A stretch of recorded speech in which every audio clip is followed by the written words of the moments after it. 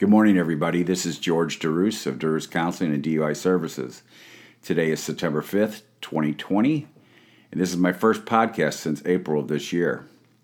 I started doing these podcasts in March. I've only done a few at the beginning of the quarantine here in the state of Illinois. And the state of Illinois was shut down all the way into the month of June 1st, and then the courthouse opened up. During that period of time, I had an assistant by the name of Danielle. Some of you have met her. She was a wonderful assistant employee of mine for 12 years, and she quit. And I've been on my own since then. I am currently training a couple new employees, but all during that time, I was running the place by myself, which wasn't too bad until June 1st, or mid-June, quite frankly. And then all the cases that had piled up at the courthouse started to come in. So, therefore, I haven't done as many podcasts as I would have liked to for you guys to listen to while you are socially isolated or quarantined, or at least this has definitely impacted how people operate their lives and how people move about. I think younger people are more used to all this computer stuff. Right now, we're doing a lot of things online, school. I have been doing Zoom DUI classes since March, and I see no end in sight at this point in time. The Department of Human Services has authorized me to do these classes online, and it's probably going to be like this for the rest of the year, at a minimum. I think it's going to go into next year. I do not see, even if there is a vaccine that comes out, at best you get a 30 to 40% efficacy rate. We're lucky if we come out with a safe one, that is, too. You have to get people to get on board to take a vaccine. So that, if you're lucky, it's 50%, and then that's just 50% efficacy. So I just don't see this going away overnight. Flu season even, it still hasn't hit yet, so that's going to complicate things. I will say that for myself, I've done really well. I'm happy that I'm healthy, and I'm glad that most of my clients, or if not all, are healthy. I have had a few clients tell me that they have tested positive, but there's been no major illnesses, and to my knowledge, no deaths that I know of. So today I wanted to kind of give an update that we're going to continue to do classes online, and I want to kind of talk about addiction and its rise during this period of time. Record numbers, alcohol abuse during the first 3 or 4 months has gone up by 55%. Alcohol use, and they know that through tax receipts and so forth.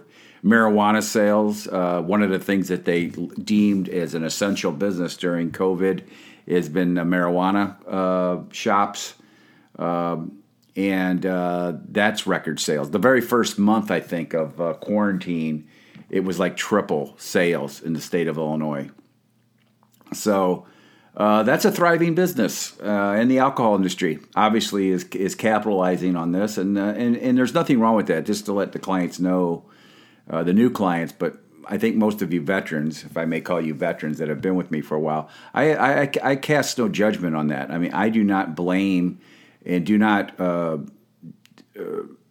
judge you for using an intoxicant to make yourself feel better. There's nothing wrong with that, what we call stress relief drinking. I don't know what I could call marijuana use, but just, chilling out. How about that? Just kind of let the things pass in your mind. The problem comes in when people overuse, excessively use, abuse to blackout, get drunk and intoxicated on a regular basis. That's when problems are going to arise. So there's a couple things I want to talk about, and one of them obviously is the rise of addiction in this country, not just the state, but this country. The overall rate of problem drinkers, alcoholics, addicts has risen dramatically. With social isolation comes addiction, and I've always said that addiction thrives in secrecy. It thrives in social isolation. When we are isolated from the community, addiction can take hold very easily to the most healthy people. No matter what your background is, no matter what your social status or economic status is, you are susceptible to addiction when you are isolated from the community and your friends and family. I do not think that everybody has exactly abided by any of these safety precautions, but I think a lot of, when I go out in the community, when I do go to work, I do see a lot of people practicing safe social distancing and mask and all that stuff, and that's good. I mean, you're protecting yourself. Whether it's an overreaction to this or not, no matter what your political beliefs are, there's nothing wrong. There's no harm in doing it. So just being safe. And so far, I'm very happy that I'm doing all right. I am someone that is a little older, and it's not like I'm in my 20s, and I've seen a lot of cases to where the younger people, they get sick, but they get through it. But there is something called long haulers. There are people, I don't know if you heard that term, it's called a long hauler, and that's somebody that has lasting damage even after they've recovered from the virus. So this is new, and science is still learning of what the permanent damage may be. So that's what kind of makes this a little scarier. It's not the flu, just to reemphasize that if you've listened to my earlier podcast. It is a viral infection that infects the lungs and basically deprives you of oxygen. And so you just think of the horror of that, not being able to breathe and having to go on a ventilator in order for your body to get oxygen. And so that's just scary. It's not just the cough and sneeze and overall malaise of a flu. It's different. And so some people have these longer lasting effects even after they recover from the initial sickness. So having said that, back to substance abuse, it is up. There's another factor here that we're experiencing, and that is suicide. The rise of work-related suicide during this pandemic has risen dramatically. This month is Suicide Prevention Month. It's National Suicide Prevention Month, folks, and I want you to look out for your friends and family and keep an eye on them, because there are people that this is affecting. Even, let's just say you still go out and you still go to the store or whatever, it's still just the whole national crisis is impacting people. I consider myself a pretty mentally healthy individual. I'm in recovery, and I believe my AA recovery program helps me deal with these kinds of things. But so even so I'm healthy, I still feel the impact. I still feel I'd rather have my group in my group room, for instance. I'm adapting to the Zoom classes, but it just seems like, what is going on? We have to talk to each other through a video. You know what I mean? So I think it's impacting people. So every 40 seconds, someone dies from suicide in this country. That is astounding. So every 40 seconds, the suicide has become a global health crisis, and the 10th leading cause of death in the U.S. is suicide, and it has risen 30% since 1999. Right now, suicide is at an all-time high. It's at a 50-year high, and it has 44,000 Americans on average dying every year from suicide. I want to make a comment on what else is going on, and I don't want to get, please excuse me, but with all the rioting and the violence, but let's just call it violence in the country, this is an immense strain on the communities. There's a lot of fear going on. We're in an election year. Police are being, criticized at every angle, and there is a problem with our police force. Okay, we all know that, but I don't want to disparage all police officers or departments. In New York City, for instance, 9 police officers have already committed suicide in this year alone. So, I mean, suicide and alcoholism, I believe, in a lot of different professions. You can go to firefighters, you could talk about other psychiatrists, which is really weird, high suicide rate. But with police departments, there is. So I imagine there's a lot of strain on them as well. I mean, the police officers that really do their job and do a great job. So we're seeing this global crisis. This whole thing is affecting all professions, affecting all people. And I just wanted to make a brief mention about that. There's a lot of stuff going on that's disturbing to people. I try to limit my news consumption, but I like to know what's going on. I still read a lot on news and stuff, but it is so just constant crisis going on, and I can imagine that it's weighing on people. Even if you try to ignore it, it's just the vibe of it, if you understand what I'm saying. It's just, you just feel it. Maybe you keep yourself distracted with other things, and that's what I do. I try to just keep active and focus on healthy things, focus on pleasant things the most I can. Because again, I'm in recovery. Just because I'm in recovery and been sober for so long, that doesn't mean anything. I mean, any day, any of us, particularly us in the recovering community, can fall off the wagon and decide to drink. And there are a lot of people who stress, which creates stress hormones. Stress can induce cravings that you haven't had in years. So another thing that a lot of people go through is it may not just be addiction, but it may be that they want to end their life, that they don't want to go through this. Suicides, again, I want to talk about, we have high unemployment. Suicides related to not being able to pay your bills, not being able to take care of your family, to just basically function in life has risen in the United States.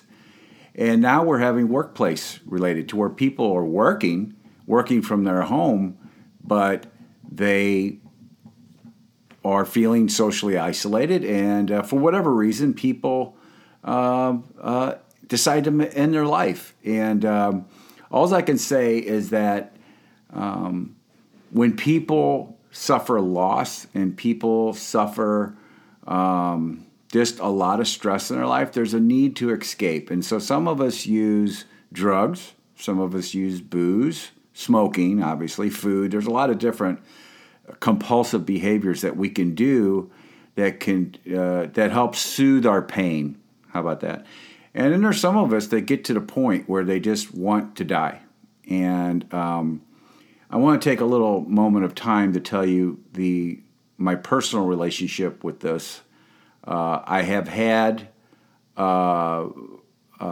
some friends do that in my lifetime.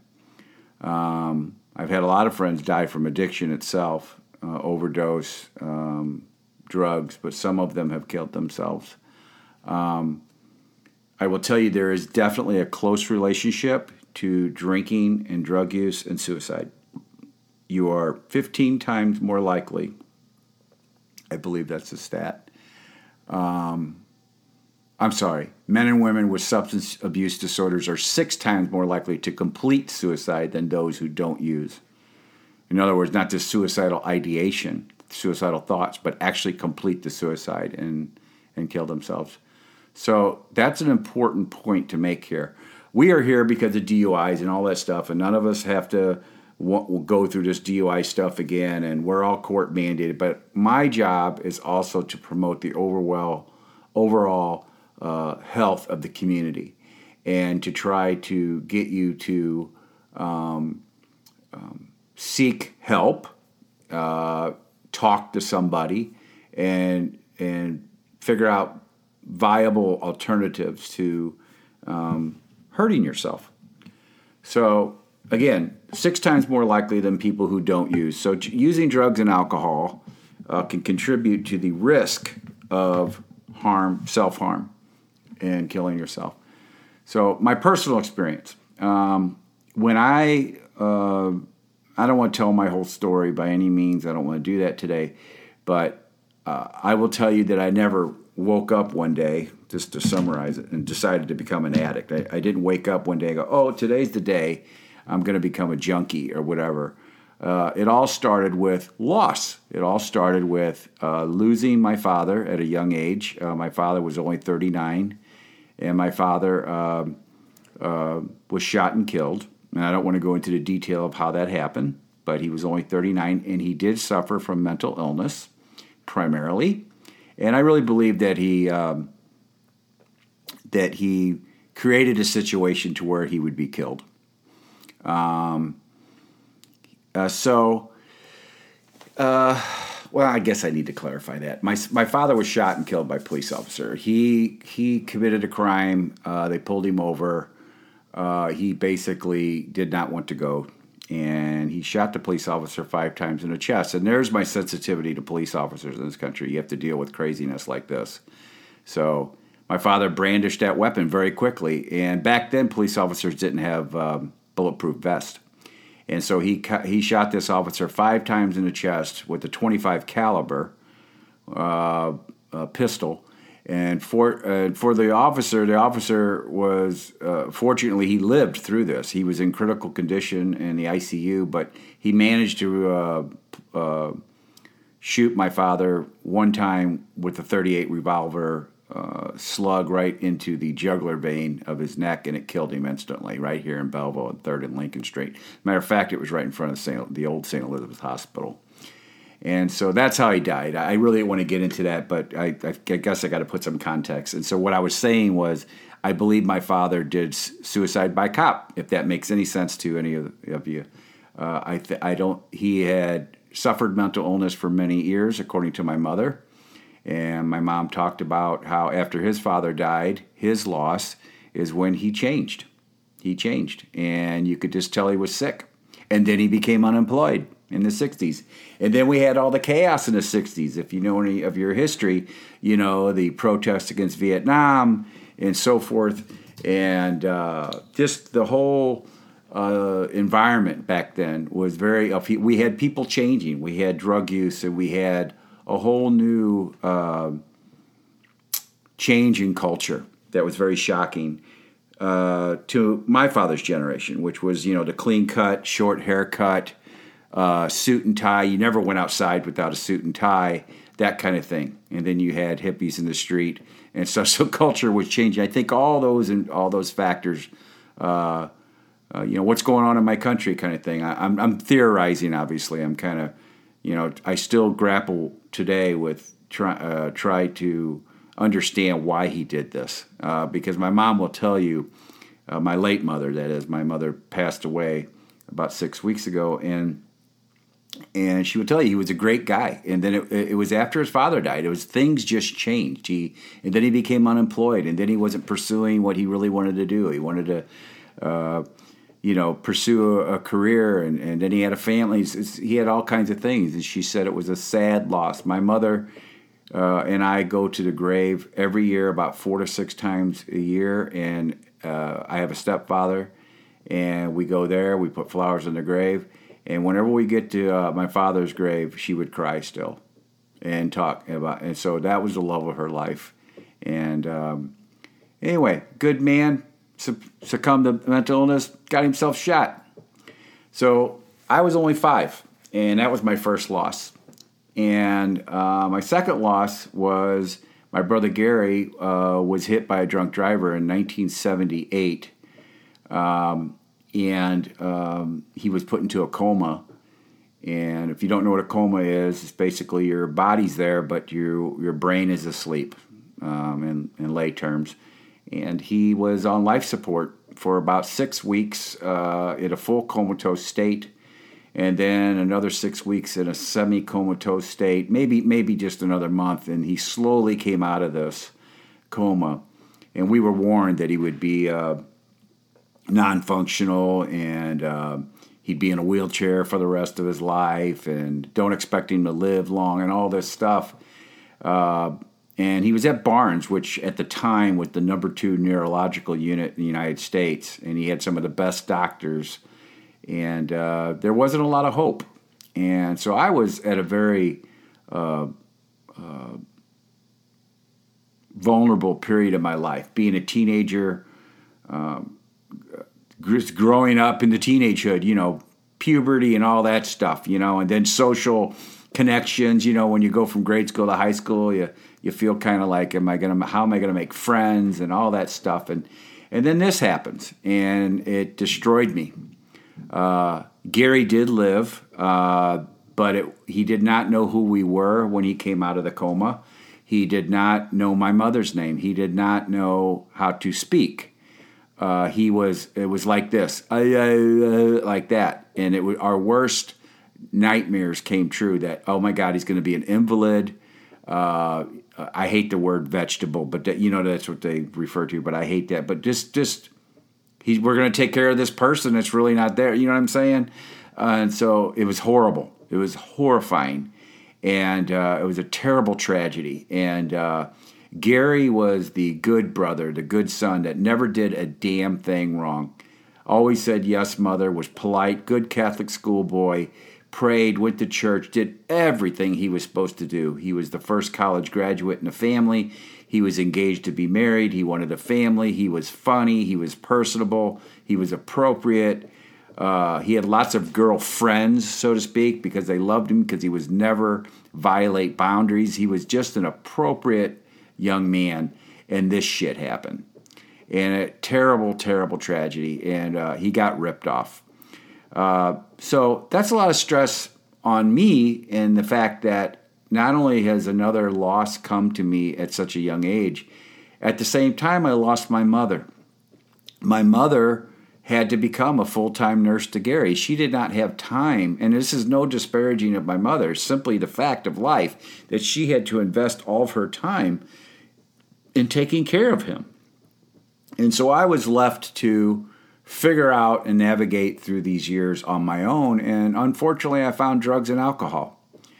Now I want to tell you, getting back to the topic of suicide, I want to tell you now, after that happened, I wanted to die.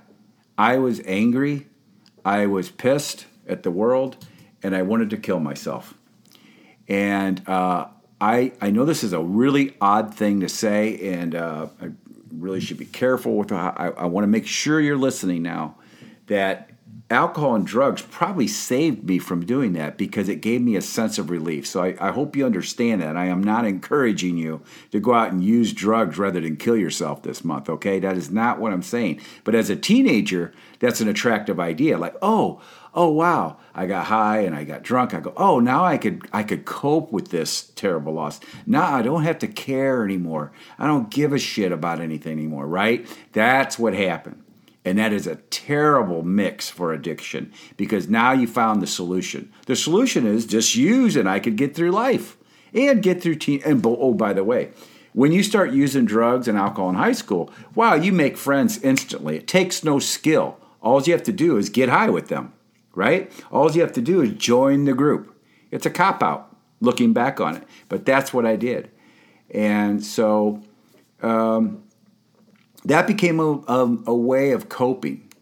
And unfortunately, it became addiction at a very young age. And my addiction thrived and progressed from marijuana to alcohol, to pills, to cocaine, to all the drugs combined. People have asked me, what's your drug of choice? And my drug of choice is more. I don't really care what it is.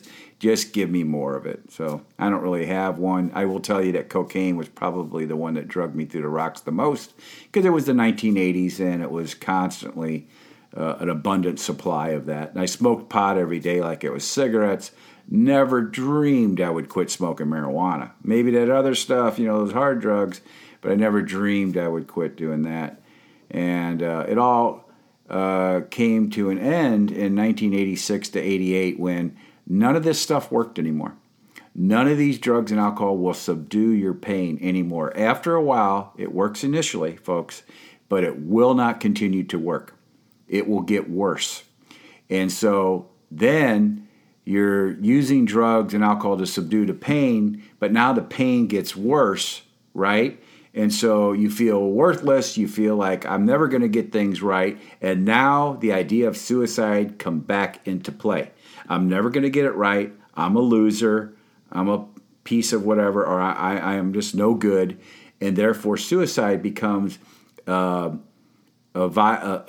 a way of just ending it all, because I can't quit. I won't quit. I'll never get it together. I keep getting in trouble, whatever it is. I've lost my wife. I lost my girlfriend, my boyfriend, whatever it is. Nobody wants to be around me anymore.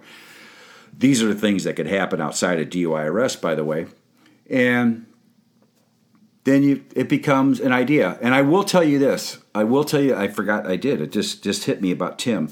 We had a group member, Tim, in our group back in April, who completed, and he called me and he said he wanted to stay in the Zoom classes. He wanted to do what we call aftercare. He wanted to continue to stay with the group.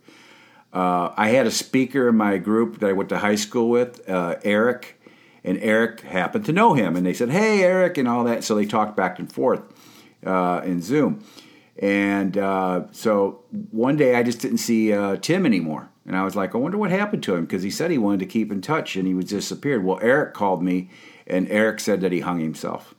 So I just remembered that just now. We did have a group member who graduated this year, and I don't know if that's due to COVID. I don't know if that's because of the virus, but it could be a combination of that, and I believe that Tim had a problem with drugs and alcohol, or at least alcohol, excuse me. And I think there were some relationship problems. That's what happens when you're drinking too much. You're probably going to have relationship problems. And Eric told me his girlfriend had left him, and so that, it's a variety of factors.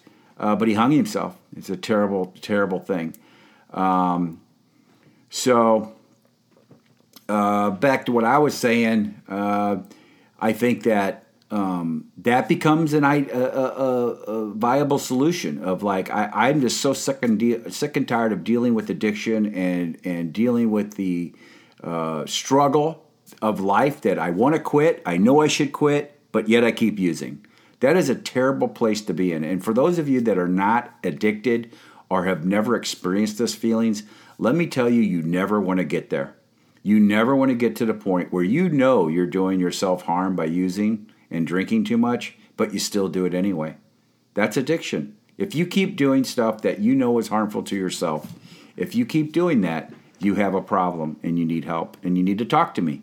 I'm the guy to talk to because I've been through a lot of shit.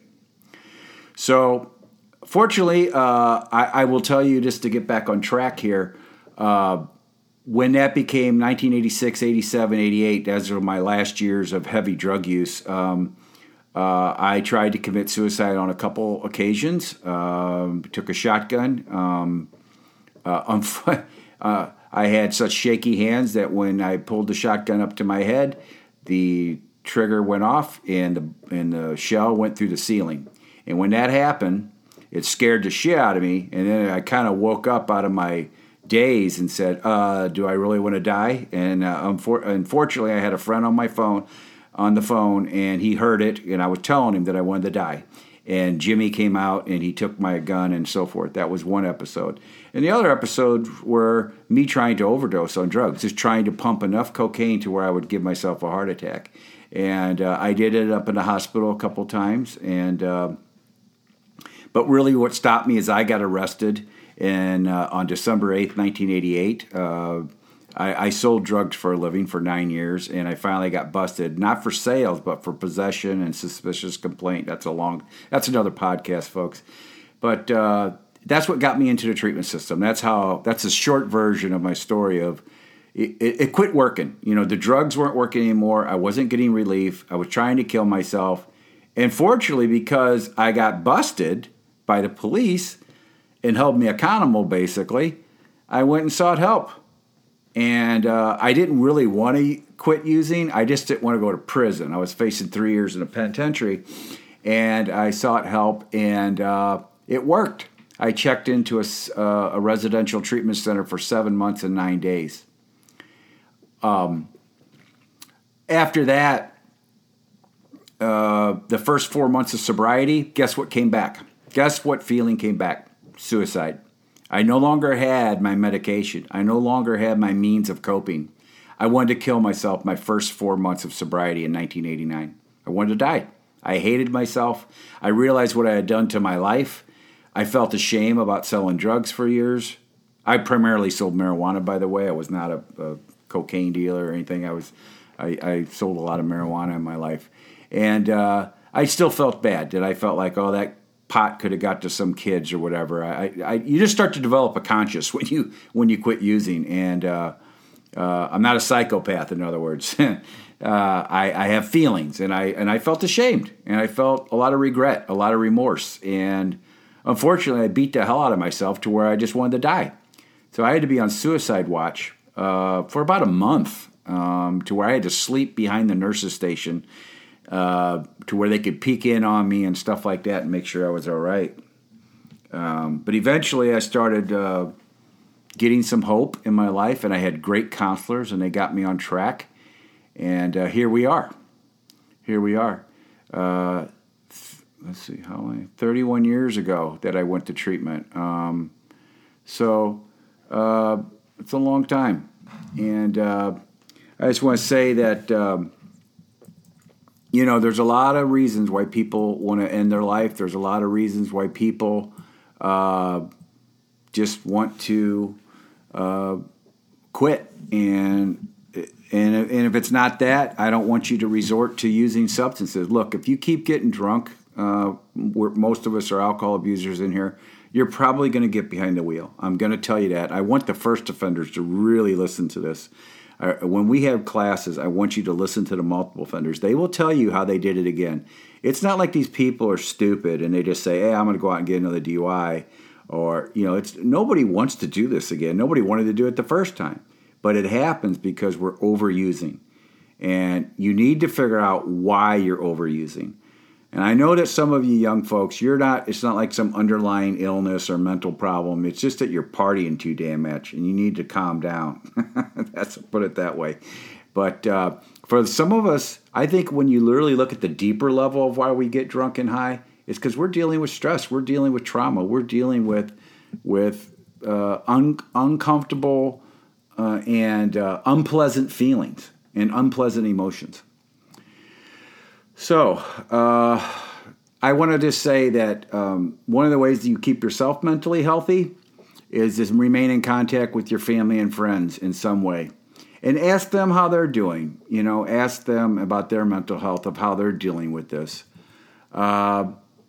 If you find someone or yourself feeling overstressed and feeling traumatized from this situation we're in, contact somebody. A therapist. Doesn't have to be George DeRusse. It can be anybody. One of the best clinics here in town in Swansea, Illinois, is the Brown Clinic, run by Ashley Brown. So if you're seeking mental health treatment, she does have a waiting list, but it's somebody you could at least talk to, and she may know of someone else that doesn't have a waiting list. I personally recommend them. Make sure you know the signs of suicide. Educate yourself. And take threats and attempts seriously. No suicide threat or attempt should be dismissed or taken lightly. Statistics show that people who talk about or threaten suicide or call crisis centers are 30 times more likely than average to kill themselves. And 40% of people who complete suicide had made a previous attempt. Threats or attempts are cries for help that something is gravely wrong in a person's life, and you should take them seriously and deal with them immediately. It is important to be supportive, compassionate, understanding in cases where a person is suicidal. If you're concerned, trust your instincts. Reach out to that person. Share your concerns and be willing to listen. Find out if the person has a concrete plan to harm. In other words, do they have a specific suicide plan? If so, don't leave that person alone, and or keep it a secret. And I want to say that be careful as well. Never attempt to counsel unless you're trained. Talk to them, but then seek professional help, okay? Don't take this on yourself. And if you're that person that we're talking about, please seek help. I will tell you that my life was quite bleak and dark. And especially after I got clean and sober, I just hated it. I hated myself and I hated everybody around. I hated everything. I was so full of anger and contempt for the world. And I had to find a good therapist to get me out of that hole. And I'm very grateful that I've made it to this point. So I hope you've enjoyed today's podcast, and I hope this, gives you a brighter feeling no matter how dark your life looks, no matter how far down you've gone. I'm here to tell you that you could get out of it. If I would have thought 31 years ago that I would own a treatment center, are you kidding me? Especially after what I used to do for a living. That's absurd to even think, to even fantasize. But I think that where I am today is because of being clean and sober. I think it's also because I am a product of therapy. I completely believe in therapy. I've been in and out of therapy throughout my life, by the way, not just when I got clean and sober and went to a treatment center. I've been in mental health myself to deal with those grieving losses of my father and my brother, and now my mother's death. I talk to people all the time. I was taking care of my mother for the past 3 years. I was the only kid able to do that. The rest of my family lived far away. And that was a lot of stress in itself. But losing her, I really got closer to my mother than I ever had. And she's dearly missed. So I will try to get back on track and do these podcasts a little bit more. And with that, you all have a good day. And have a good Labor Day weekend. Thank you.